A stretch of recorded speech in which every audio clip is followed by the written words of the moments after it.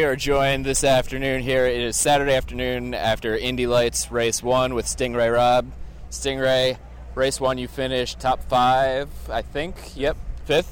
So how'd it go? This is your, I don't know, you guys have been here a lot this year. Did that help contribute to a good result for you? Yeah, I think that we learned a lot in just the last few races. You know, we've been playing with car setup since Portland. And so Portland, Laguna Seca, we did a lot of testing during the race weekend itself just to try and find something that would work for the car. And so, you know, rolling off the truck here, we were pretty quick. Yesterday in practice, we were second and third as a team. And then even in qualifying today, even though we qualified 7th, we were on pace to be P1. So my fast lap time that got taken away because I caused the yellow flag in the end of quali would have put us in P2. And I think we had a couple laps left to get the tires up to peak. So I think we have a good setup here, finally. And so I'm hoping that tomorrow it won't rain. But, you know, you never really know what the weather's going to be like here at Mid-O. Yeah, that was my next question. As we were just discussing, the forecast looks pretty dismal for tomorrow. So going into a potential rain race, how much does that alter your setup that you were confident in talking about? Yeah, we just pretty much throw it out the window, start from scratch. So, and we don't have any time in the rain in this car. So we'll see what it does. You know, I think Mid-O is one of the tracks that's pretty exceptionally slick in the rain. Yeah. It just turns to ice. So I don't know if it's that sealant they put down on the track or whatever else, but I remember last year, 2020, when we ran the Indy Pro 2000 race in the rain, you know, those 3 warm-up laps were almost too much because the track just couldn't handle it. That was where it rained all of a sudden pretty early in the morning, Sunday morning before the race, I think. Yep. Yeah, and it didn't seem like it rained for that long. No. But the track just doesn't drain, and it just gets that top layer that is literally like ice. So we'll see. What does your off-season training look like, and what's next year look like for you? I'm actually really excited for this off-season. Potential Baja 1000 race in a trophy truck. Yeah. So talking to someone about that now. So that's like one of the bucket list items for me. I think that's every driver's dream, just to go to the Wild West and drive through the desert. I'm excited for that. But Chris Griffith's coming up end of October, along with my IndyCar test that I won with the scholarship last year. So those 2 things I think are just what we're focusing on next. Hopefully get a simulator at home so I'm not, completely rusty by the end of the off season there. So yeah, we'll have some news coming up here in the next week or so, I think, as well. So we'll look forward to that as well. Awesome. Good for you. Do you, and you might not be able to say because you don't want to spoil it, but do you know who your IndyCar test will be with? I do not. Nothing confirmed yet. We're supposed to find out after this weekend. Okay. And so Dan Anderson is working on that, I'm pretty sure, right now. Okay. My manager, Peter Rossi, we had a phone call right before this weekend started, and he's like, don't worry about it. You just get through the year. It's my job to worry about. So I don't really care. I'm excited to be in an IndyCar. IndyCar's an IndyCar, especially around Indianapolis. I mean, those 2 things together are pretty remarkable. Yeah, that'll be a good time. Yeah, I'm excited. All right, so this year as a whole, Juncos hasn't necessarily looked like the Juncos and Indy Lights we typically expect every year.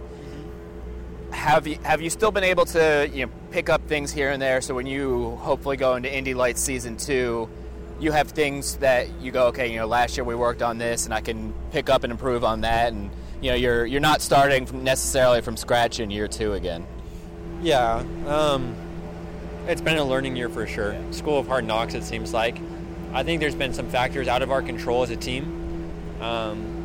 I think that it's due to COVID. We've seen some discrepancies in the tire this year versus the tire that we had before in 2019. And I think that played into the setup, and we weren't able to adapt earlier in the season, but we're kind of catching on a little bit. And that also comes from a lack of testing. And I think as a driver stepping up to any new series, you got to have those test days to be able to produce good results. Just to know what the car is going to do. If they want to go to a softer rear bar, we already know what it's going to do. But we were testing that stuff in the race weekend. And so it's like we started behind, and then we were trying to play catch up during the year, and that just doesn't work in this series. You got to start on your A game from day one. So going into next year, I think that we're just going to take what I learned from the last few races and move on. And I think that, the off season we're hoping to do some more testing. and those test days will pay big dividends. So you've gone through a few teammates this year, especially after Toby left to save up some money for next year. So I'm curious what it was like driving with Toby for 2/3 of the year, and what it's like now having Rasmus Lind back at Juncos. Yeah, it was great to have Toby as a teammate. He's really, really quick. But having Rasmus back is pretty awesome. We had a good run together in 2019. I think we kind of learned a little bit together and challenged each other, and we're doing the same here. And I think that's the reason why we've gotten the car where it is. We adapted the car a lot once Rasmus came in, because I think we had a little bit more flexibility, less pressure. We really didn't have anything to lose, so why not go ahead and try and figure a few things out? So having Rasmus back is awesome. He's a great teammate, and I've enjoyed my time with him just in the last few weekends. Are your guys' driving styles more similar than you were with Toby, or are they completely different and that's what helps you? Yeah, I think that we're fairly similar. Rasmus and I have a very similar history in driving. Yeah. We both go-karted together, both stepped into junior Formula cars together, so it just seems like we've kind of had the same program coming up and through. Toby's obviously a bit older, and I think he's gotten to drive a different variety of cars in comparison to Rasmus and I. But I think Rasmus and I have a similar driving style compared to Toby and myself, but they're both great drivers. They're both really quick in the car, and I think that they're both, well-rounded in that aspect. So when it comes down to the end of the day, I don't think you can really say that there's too much difference there. Sure. Is there one race or moment in a race this year that you look back on that you go, I wish I did something different? Where do you want me to start? I can't answer that one for you. Yeah, there's plenty of those. It's been a learning year, like I said. Yeah. But today was my first top 5. So it's not like we've had great runs, going, and then I make a mistake and it falls apart. It's just we haven't been able to find whatever the it is to get to the front. So I don't know. I was happy with the car this morning in qualifying. I felt bad for the team. That's probably where I'd start. The thing I wish I could go back and change was that qualifying session. Start on pole here, it makes a world of difference, especially without push to pass this weekend. As a driver in the aero wash, there's not much you can do. Yeah. So I think that's why we saw a single file race today, just because it's so hard to pass around here. It's so hard to pass, and then let alone without push to pass. When did you guys know there would be no push to pass? Because the broadcast team actually, we knew this morning because we're talking to Robert McGinnis, but the broadcast team I think discovered it on the fly during the race today. Yeah, like 10 or 12 laps in, they were like, "Oh, we had no idea there was no push to pass." We found out in an email this morning as we were over at the track. Wow. So yeah, not a lot of time to get prepared for that, but it's not a lot of time. I understand it. The series is just trying to make it more reliable.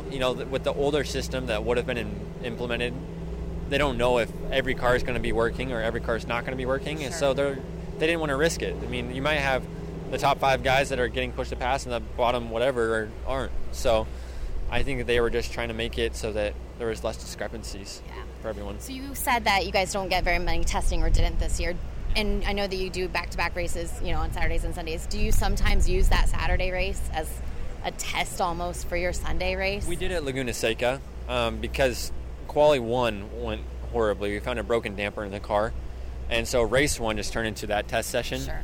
And we used tires. We saved our new set for race 2, and then race 2 we put the new setup on the car and went for it. Yeah. So yeah, for sure. So yes. Yes. Short answer is yes. All right, we'll wrap it up with one more here. So obviously Alex Rossi's dad is your manager.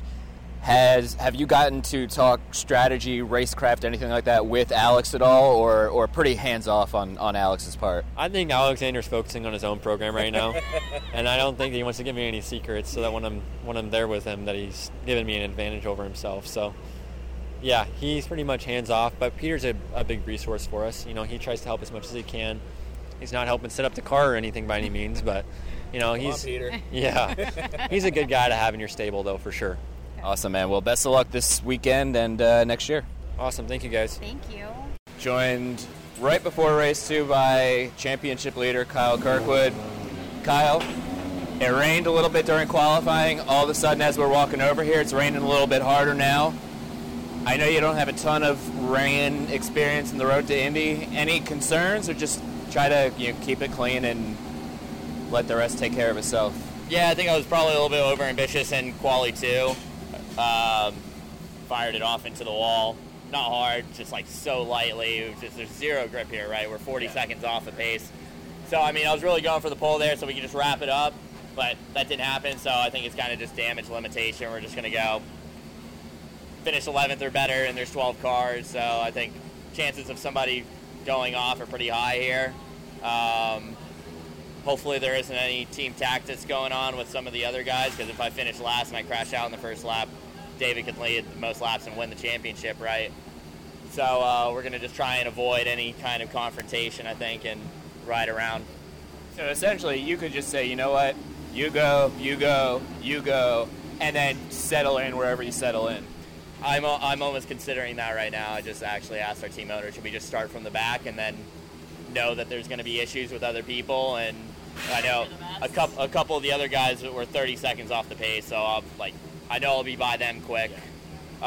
It almost seems smarter to do that, so we'll figure out. We got an hour to figure it out, but we'll see what happens. I mean, I'd still like to go for a win, but at this moment right now, it's knowing. Hey there, my name is Michael Laminato, and this is Pit Pass F1, a brand new podcast that'll take you closer to the action of the world's most prestigious motorsport. From Monaco to Miami and Australia to Azerbaijan, Pit Pass F1 is on the ground and has you covered. Esteemed F1 journalists Julianne Cerasoli and Chris Medland will take you inside the sport every round. They'll keep you up to date with the latest news breaking in Formula One and the most influential views shaping the world of Grand Prix racing. Every Friday, we'll be bringing you a track guide and race preview, and Chris and Ju will be in your feed every morning from Saturday through to Monday to keep you up to date on all the day's action on and off the track. So if you want to be in the know on the latest in Formula One, subscribe wherever you get your favourite podcasts and visit us at evergreenpodcasts.com. Pit Pass F1, a brand new show for Evergreen Podcasts.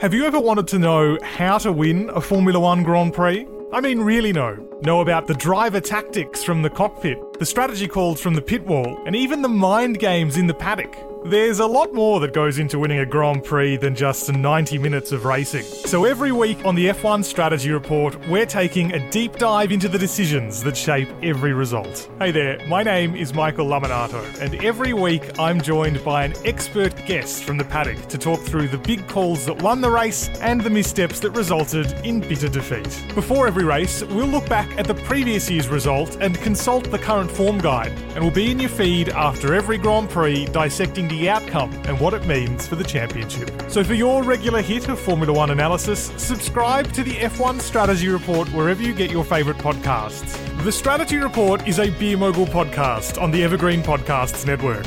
My name's Michael Laminato, and I'll catch you after the checkered flag.